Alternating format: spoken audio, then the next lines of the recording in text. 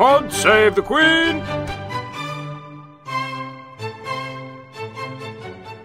Hello and welcome back to Pod Save the Queen, the Daily Mirror's royal podcast. I'm your host, Anne Gripper, and appropriately for World Cup season, I've got a podcast of two halves for you today.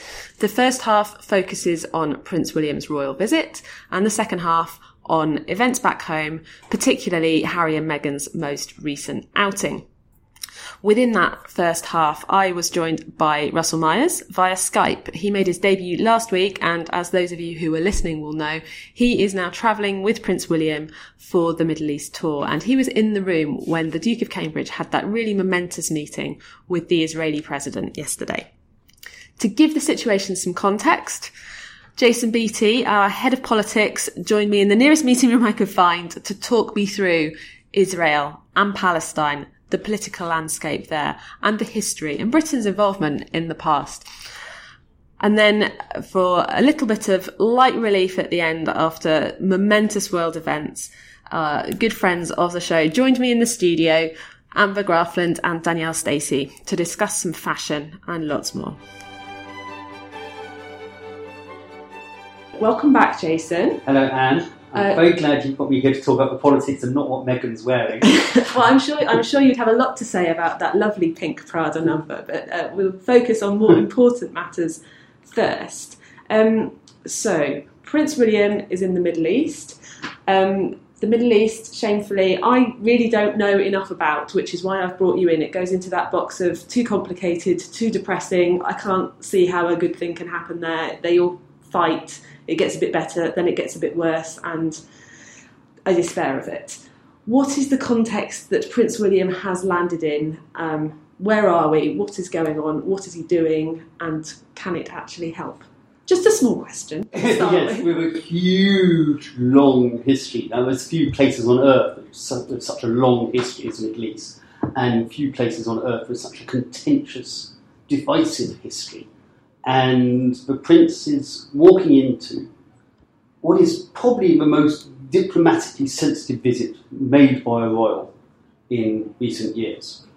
And the reason it's such a difficult situation for the Prince is because this is not just about the history from Israel's point of view or the Palestinians' point of view, it's also British history, because Britain had the mandate which controlled the areas we're talking about now, which is Palestine and Israel, up until 1946, but actually handed over to the Israelis in 1948 eventually. So we had this extraordinary kind of purchase in this area and a legacy there, which is again very sensitive. And the reason you have to mention all this is because it weighs heavily on both sides, particularly on the Israelis. Because they feel a certain resentment to how Britain has approached the Middle East. For a long, long time, the Foreign Office in particular has been seemed to be supportive of the Arab countries. And one of the reasons why this visit is so significant is it's the first official visit by a member of the royal family to Israel in 70 years, since it was founded. We have done countless visits by members of the royal family to Saudi Arabia and other Arab countries, such as Jordan. We've never been to Israel before officially. Prince Charles went twice for funerals, but they had kind of private visits, but no official visit. And this is why the royal family, as we've talked about before, is meant to be above politics. But in this situation, it's unavoidable that they are making a political act by going. It's for others to decide whether that's a good or a bad thing, but that's the basic context of what's happening this week. And so the key thing is that they have bent over backwards the Foreign Office and the royal family to make this as neutral as possible. So the Prince started in Jordan. He then went to Israel, and today he goes to Ramallah to meet the Palestinians and the Palestinian leader Mahmoud Abbas. So tell us a bit about three big meetings that he's had, the sort of the personalities at play there. So we've got the president, who he met yesterday, Prime Minister Netanyahu, who met yesterday, and Abbas today. As you said, who is meeting later today. How do those three men kind of fit into the political context? Are they hardliners? Are they in favour of reform? What is it a time of optimism? No, very simply to put it. Well, it's optimistic in the sense that the prince has been cast in this role as a kind of a peace broker. It's fascinating that the Israeli president, Revin, specifically asked the prince to go to Abbas with a message of peace. Again, I can come back to this idea of the royal family above politics, but here he's actually again doing a political act. So in that sense, it's optimism, and it's it's encouraging that they feel they can trust Prince William to be this kind of go-between, this not necessarily broker, but bearer of goodwill. The difficulty here is we get into quite kind of complex and again very sensitive kind of politics about land. In the British position has always been for a two-state solution in the Middle East, but I respects the land of the Palestinians and respects the land of the Israelis. In 1967, kind of a date set in history, Israel expanded its borders to seize the West Bank and the Gaza Strip. It also seized, and this is really, really crucial, but I'm afraid it's very complicated, parts of East Jerusalem, where the old city of East Jerusalem is. And I mention this because Prince William went there yesterday.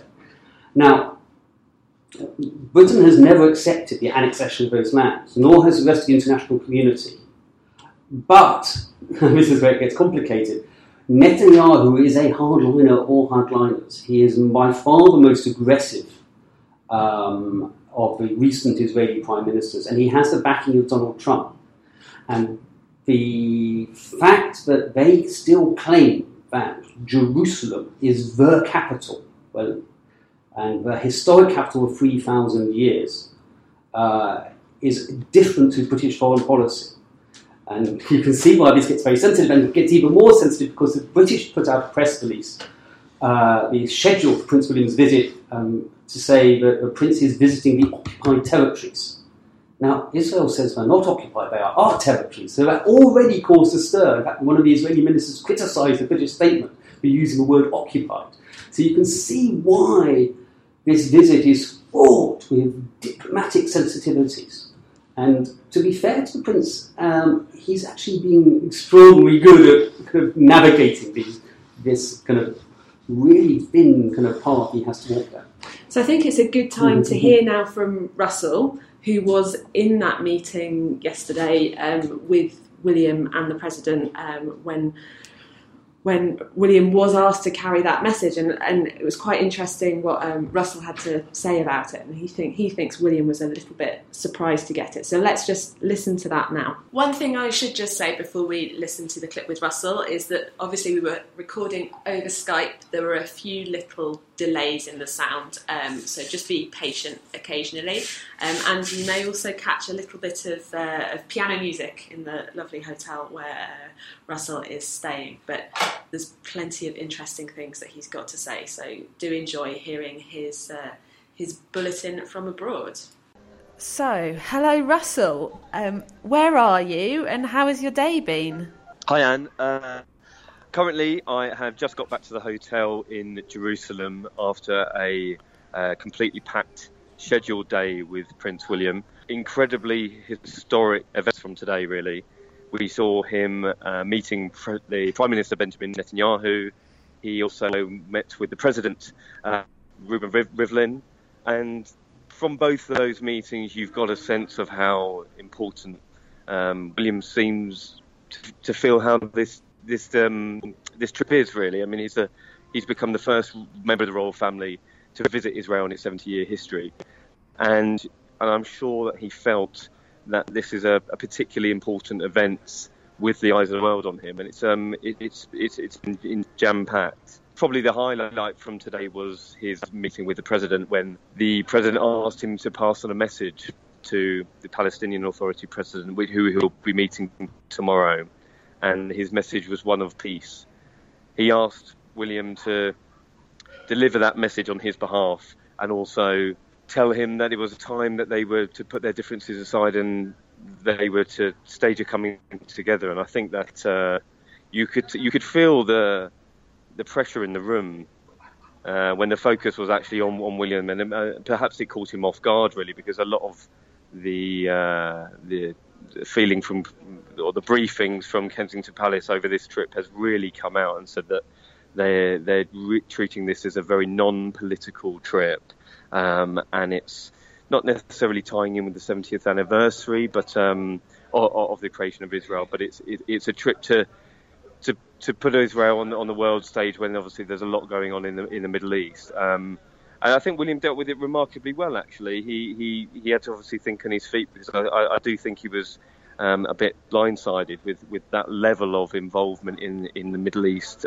peace process, which is a particularly fraught scenario at the best of times. So from I mean, there's probably nearly 100 journalists in the room listening to that. And it's been a day of historic proportion. And so you were in the room for that meeting. What did it feel like being there? It's been this trip is planned to the nth degree. It's and I think we discussed last week that it's my first foreign with the royal family, first foray into royal reporting, and it's something like this. You can't really put into words the level of planning that goes on a trip like this. But it's been jam packed from first thing in the morning till last thing at night. He's got loads of events and engagements to be at. But this really was the focus of this Middle East historic trip. So we started the week off in Jordan, and it was quite more of a relaxed atmosphere. There's the two royal families of Jordan and obviously the UK have history going back decades, even hundreds of years. And you once we've got to Israel, I think that the political pressure and the global spotlight has certainly been on William, and he's dealt with it remarkably well. But both of those meetings with President Netanyahu and Prime Minister Netanyahu and President Reuben Rivlin were the highlight of the day, and certainly over the next couple of days. So what's the mood? Well, I was just going to say that you had it. So he had a brief introduction from the president welcoming him to Israel. They had a bit of a sort of a jovial chat about football at the very start, which I think was William had previously said that he's keen to talk about football to anyone he's meeting, because I think it breaks the ice a little bit. But then when the president is putting that on him, that obviously he knows he's going to meet the President Mahmoud Abbas later in the week, which is actually tomorrow. I think he thought it was a great opportunity for him to be some sort of peace broker. So he's found himself in sort of the middle of potentially important aspects of the Middle East peace process between the two nations, and it's a huge, it's a momentous occasion for him to be involved in, really, and I think he handled it pretty well. And the Holocaust Museum this morning as well looked incredibly moving, and the way that the victims of the Holocaust are remembered is quite is really poignant. William looked like quite moved in some of the pictures that came out as well. Understandably, he really was, definitely. I mean, that was the first engagement. Really, we arrived in Israel into Tel Aviv fairly late in the evening, on losing track of the days, but on the Monday evening. So first thing this morning, he was guest of honour at the Yad Vashem Holocaust Memorial Museum, which is the world centre for the commemoration to the 6 million Jews who were murdered during the Holocaust. During that, he was taken through to the Hall of Names. He visited the Children's Memorial. It's an incredibly moving place to be, just without all the fanfare and the actual ceremonies taking place. He laid a wreath at the Yad Vashem Central Memorial, and I think that was particularly, speaking to some of the local Israeli press here, that will have gone down particularly well. That he's spoken very solemnly about what an effect this has had on him. Obviously, his great Princess Alice, who is the Duke of Edinburgh's mother, had her own hand in rescuing 2 people from the Holocaust, and she's actually commemorated at the museum and at the Mount of Olives in Israel as well. So a hugely significant place for him to be. The chief rabbi was here. He gave him a kippah to wear with an inscription in it, and William wrote in the memorial book about what an effect this place had on him. Quite recently, I think it was a couple of years ago, him and Kate went to one of the memorial places in Poland when they were on a tour of Poland and Germany, and he spoke about the effect that had on him, and that sort of repeating history, as it were, but cementing his knowledge of the Holocaust and what a horrifying situation people have found them in, but not being able to quantify even what the horror had meant to 6 million people, and that notion is quite repeated in the museum. And after such a sort of emotional morning at the Holocaust Museum, and then a really quite politically significant meeting in the end with the president, I guess there's no better way to relax than head to the beach and play some football. I know. So we had a day of definitely 2 halves. So we had the memorial, the Yad Vashem Holocaust Museum in the morning.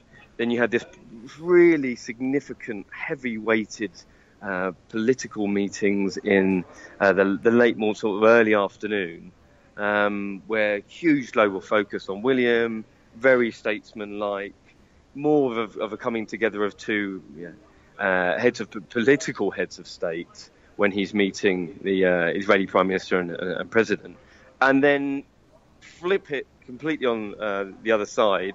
He was going to a range of cultural events which saw him taking penalties against some school kids. He scored 2 out of 3. And then you've got him going to the beach to even get involved in a game of, it's called foot volley. It's sort of like a hybrid version of volleyball. And they play it loads here in Israel, especially on the beaches. And I think the reason that has been done is because Kensington Palace were really stressing to the royal correspondents here that this isn't a politically sensitive trip. He's doing it for a multitude of reasons, whether it be the fitting in with the anniversary of Israel, the particular spotlight has been on the region at a time, and it's thought that it's been a good time to come to Israel for the Duke. But I think from speaking to other royal correspondents and the palace themselves, that is quite in keeping with a normal royal tour, that you would have a smattering of the more solemn events, maybe a bit of the politics woven in there, but also to try and see what normal life is like for Israeli people, as he did in Jordan when he was visiting a tech centre, a women's institute, and there's been no slowing down of that in these packed events over the last couple of days. And football seems to be a bit of a running theme for the trip, really. Understandable during the World Cup. And Prince William's obviously, I think he's president of the FA, but we haven't sent any officials to Russia for the World Cup because of sort of strained relations and the whole spy poisoning event a couple of months ago. But he's clearly certainly the issue. He's clearly a huge football fan, and so I think he handed over a football shirt to the Israeli president this morning, and then obviously had his... Well, we know he's a huge football fan, obviously. He's president of the FA, huge Aston Villa fan, would have been no doubt distraught at the fact that they couldn't get through the Championship playoffs to get in the Premier League, as they have been in previous years. But it has become a bit of a running theme. When we were in Jordan, he met the Crown Prince Hussein, who's a bit he's a lot younger than him rather. He's 23, but they share a passion for football, passion for motorbikes as well. And a great part came out because obviously we travelled on the plane over with Prince William and his entourage, and William came down midway through the flight and was having a bit of a chat and conversing with some of the correspondents, and it sort of divulged that he had asked the Crown Prince to record the England game, the historic England game, record-breaking game that we beat Panama in 6-1, and that we hadn't been able to see because we'd been flying. So when we landed, he actually went to a range of engagements, and then they watched it together in the evening.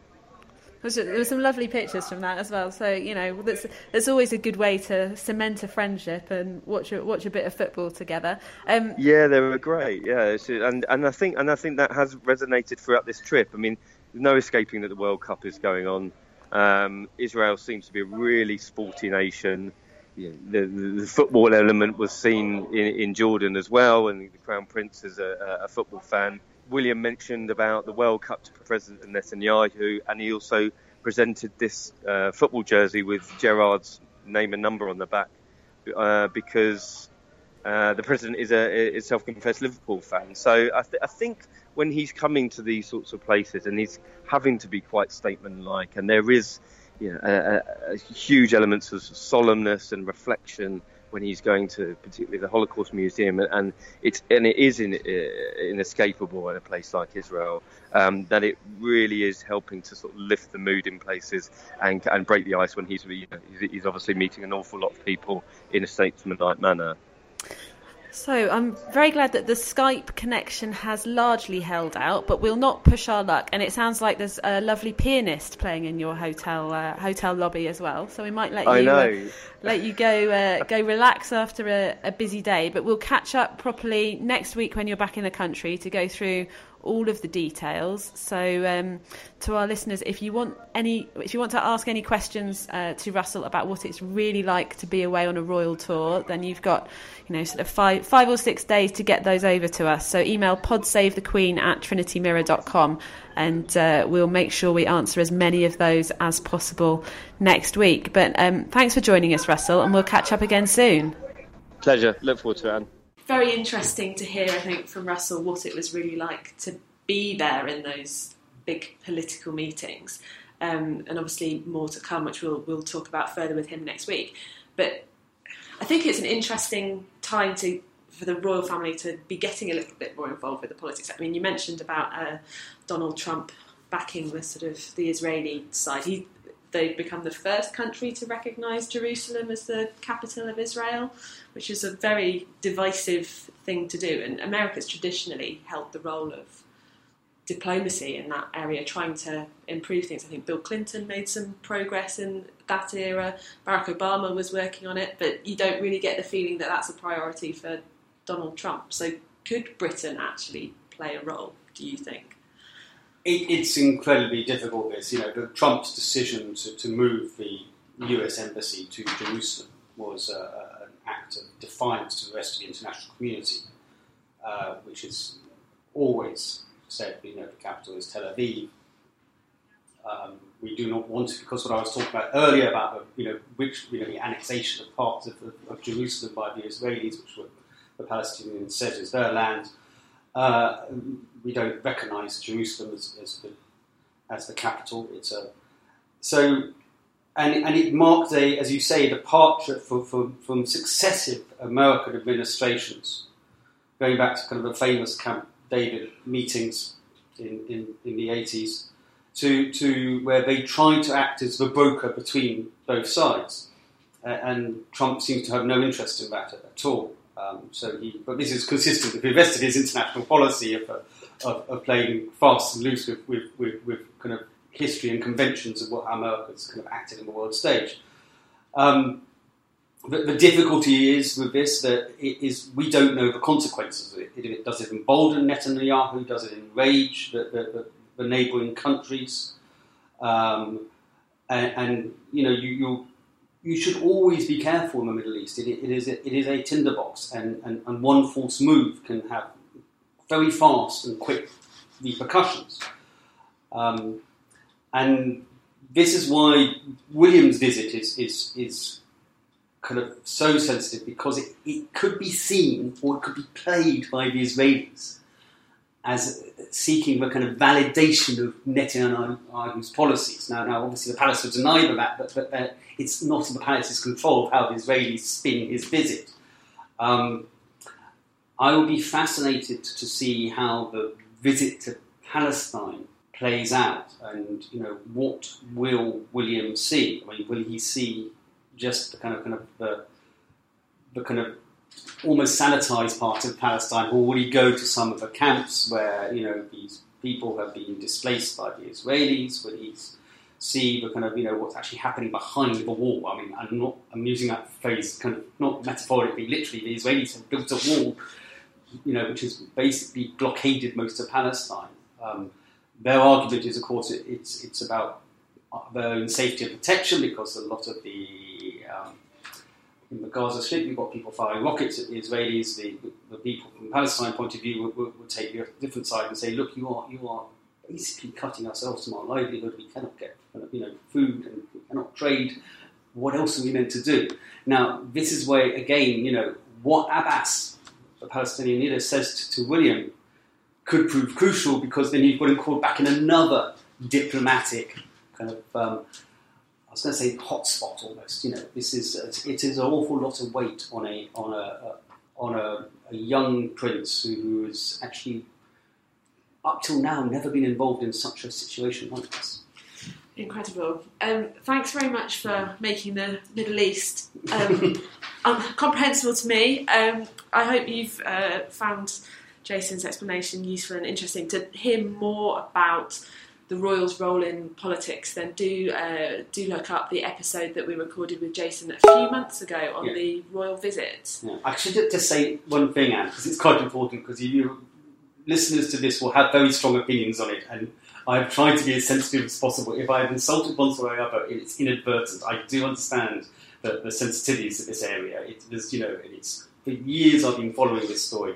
I've never personally been able to kind of actually come down on one side or the other. It's an issue which divides, political parties around the world, whether they kind of support the Israeli cause or the Palestinian cause. It's very, very difficult.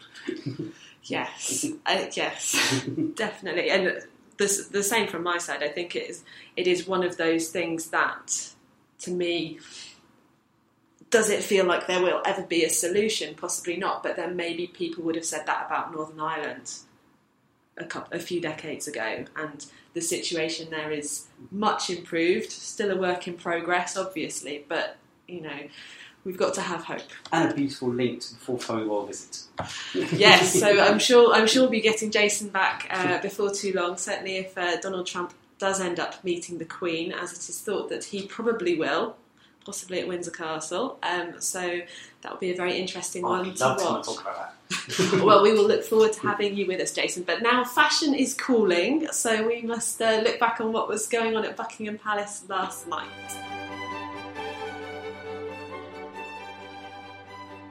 For the second half of our podcast, I'm joined by our fashion director, Amber. Hello.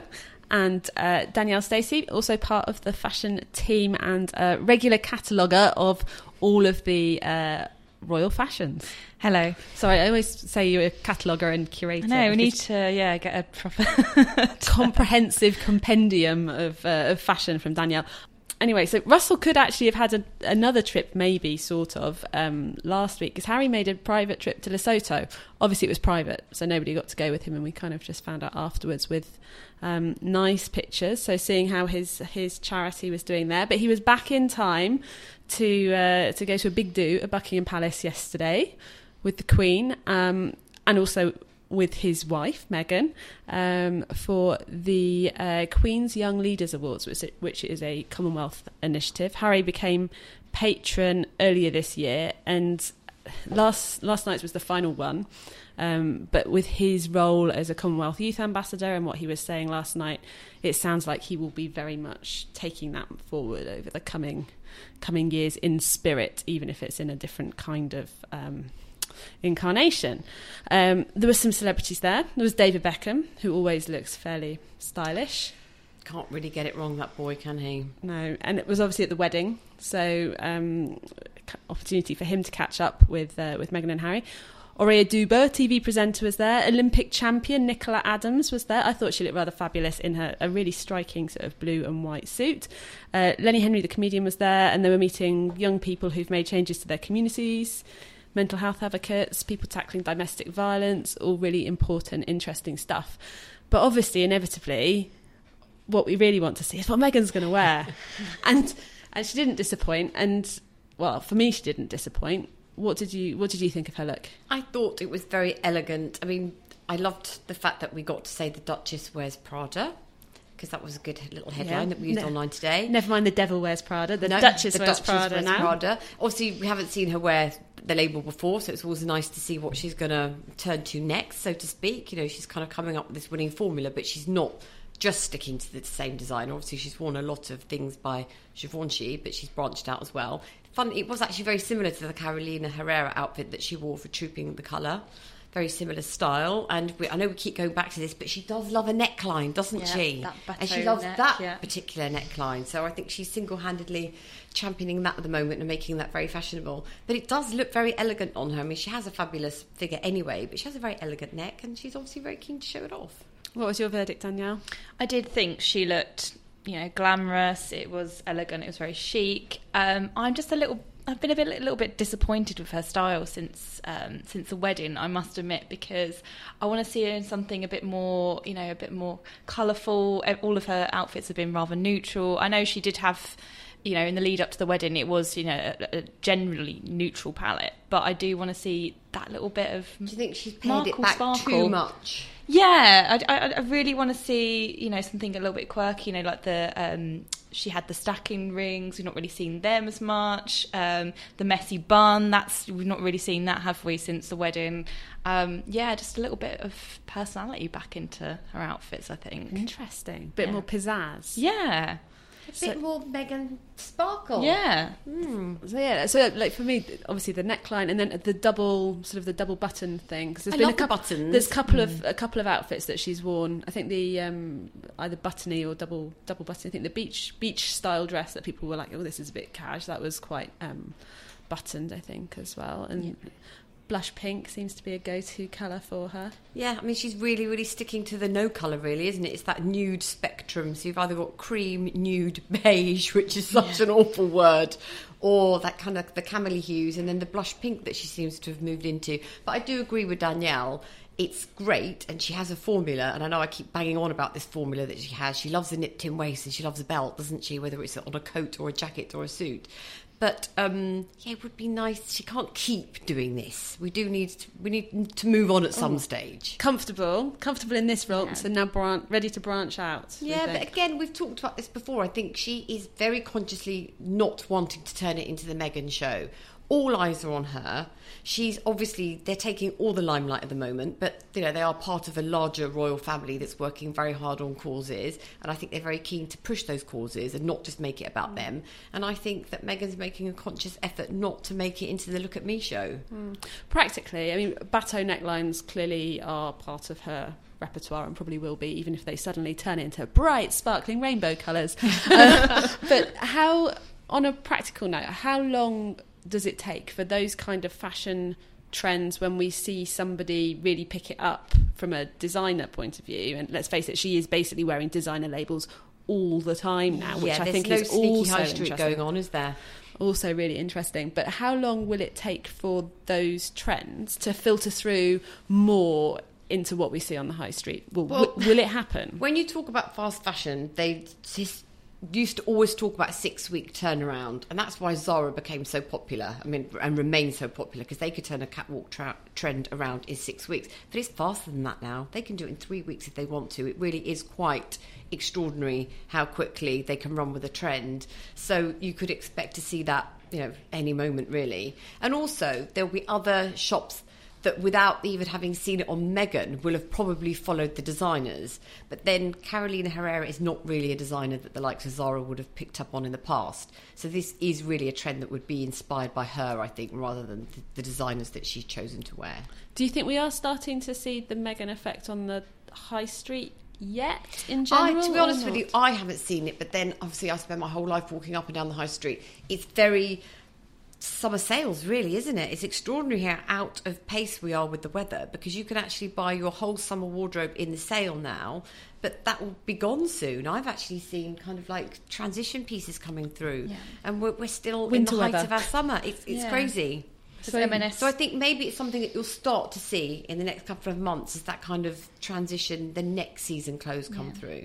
You did a piece, didn't you, last week on M&S have already dropped their, given us a sneak peek of their autumn-winter collection.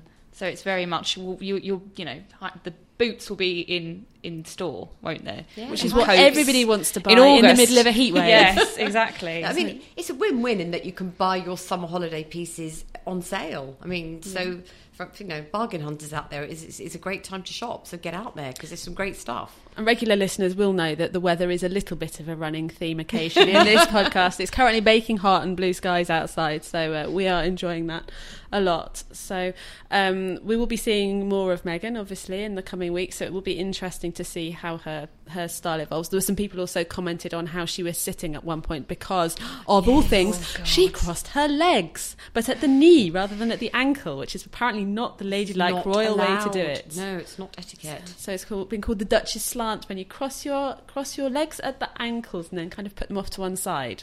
Which, if you're, you know, I was at a meeting last week, and there was two women sitting up on bar stools, and one of them did point out that is basically the worst position for a lady to be in, because there is no way to sit elegantly. But Meghan is not on a bar stool. But she's still in training, isn't she? Oh yes. So, you know, she's still got some things to learn. Still got the L plates. Yeah. So give her time; she'll get there. She's great. She's fine. And there were a lot of people springing to her defence as well, and just saying it's all fine. And I think the Queen possibly isn't as stuffy as all of the comments about protocol make her out to be, because she seemed to cope perfectly fine when Susan Sarandon walked up to her, did a little curtsy and said, "Can I introduce myself, please?" So, you know, and she's been on the front row at Fashion Week this year, so she's down with the kids, isn't she? She's down with the ute. Yeah. I must just mention an email that we got from one of our listeners, George Coop. Thank you very much for getting in touch. It actually chimed with something that one of our other listeners, Teresa, mentioned as well when we were talking about Thomas Markle's interview last week, and we said how sort of surprising we found some of the comments. So George said, I will say that from my American perspective, nothing Markle said sounded too surprising or provocative. When Harry asked for his permission to marry Meghan, he said yes, as long as Harry promised not to raise his hand against her. As you rightly stated, this is indeed a bizarre comment to make to a British prince proposing to your daughter. What I can add is that it's a very traditional, old-fashioned American thing to say. I see. It's more interesting. Yeah. It's more of a 1918 comment than a 2018 comment, but you still hear people say it. It has a bit of Old West or frontier flavour to it. I see Thomas Markle as a somewhat old-fashioned guy, and I wasn't too surprised to hear it. But also, the problem with hearing any conversation that's reported back is you do not know the tone in which these things are delivered. Now knowing that it's something that traditionally people used to say, maybe he threw it in as a bit of humour. You just don't know, do you? But just hearing something that's been reported and not hearing the conversation, you don't know how these things are intended, and that's how things get twisted. So maybe he was just being humorous and kind. And over a telephone, that the humour often doesn't travel anyway. No, anyway, so you just don't know. It was great to hear that different perspective, George, and we are always very keen to hear from our listeners. I'm sure we might hear from some people on our discussion about Israel and Palestine earlier, which obviously a contentious issue. We mentioned earlier we're going to be seeing more of Meghan and Harry in the weeks to come. There's some more details come out about their trip to Ireland on the 10th and 11th of July. So probably some good opportunities there for some different kinds of style, particularly or not. Some dark green. some dark green boat necks. Oh, she's done dark green already. It's yeah, a nice skirt. They went to Belfast, didn't they? Very briefly, I think it was like a surprise visit, didn't they? And it was the messy bun was there. So yeah, and she also saw some designers, some local designers, didn't she?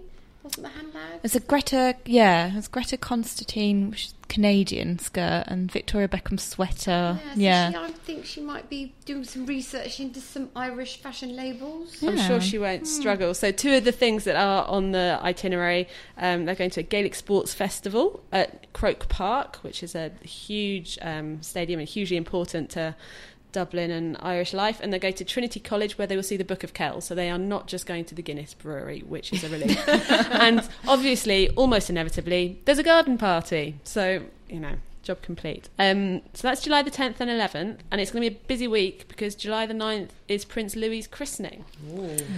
So there's a theory that Prince William may have picked that date, or the family may have picked that date, because it won't clash with any of the World Cup games, should England get that far. Obviously football's been a bit of a running theme during William's tour, so it is a bit, it's clearly something that he cares about. Yeah, and having to miss out on the FA Cup final because of his brother's wedding, you've got to, don't want to miss out again. So in fact, Meghan and Harry are in Ireland on the day of the 2 semi-finals. So hopefully it will become a diary clash and a problem for them, because so far so good for England. So Louis will be a little over 2 months old. So it's 23rd of April he was born, so it's his 2-month birthday at the weekend. The christening will be at the Chapel Royal in St James's Palace, which is where Charlotte was christened, I believe, and Archbishop of Canterbury, Justin Welby, will be doing the ceremony. We'll get to see, obviously, plenty of the family looking dressed up to the nines. They like to get dressed up for a big family day. Kate's had a bit of a theme so far in her outfit. Yeah, a bit like the Troop in the colour outfits. But she's the last 2 christenings she's picked Alexander McQueen, and she's worn them both outfits again since. There was the ruffled cream Alexander McQueen coat that she wore for George's. We saw that again, I think, for a garden party, and then there's the coat that we thought she was wearing for the royal wedding, but it turns out to be didn't turn out to be the same one. No, but she's worn it for I think again like a garden party and a Trooping of the Colour. So she generally wears them again, I think, to pay like a little tribute to George and Charlotte. Interesting to see as time goes on if Meghan ever recycles any of her outfits, if we're ever going to see them again. Yeah, I hope she does, because they're quite expensive. Yeah. Cost per wear. Yeah, quite expensive. Yeah, quite. So it's been I think that week will be a bumper week for us on the podcast too. It's been an absolutely bumper week this week. Record number of people on the show. So brilliant. Four guests. I'm looking forward to hearing about having the Middle Eastern crisis explained to me. So very much half of this. Yeah, very much a podcast of 2 halves. I hope that you have found something to enjoy in both of them, even if there was one half that suited you more than the other.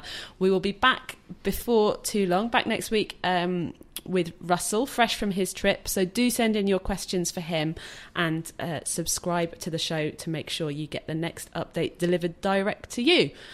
Thank you very much for listening, and until next time... Pod save the Queen!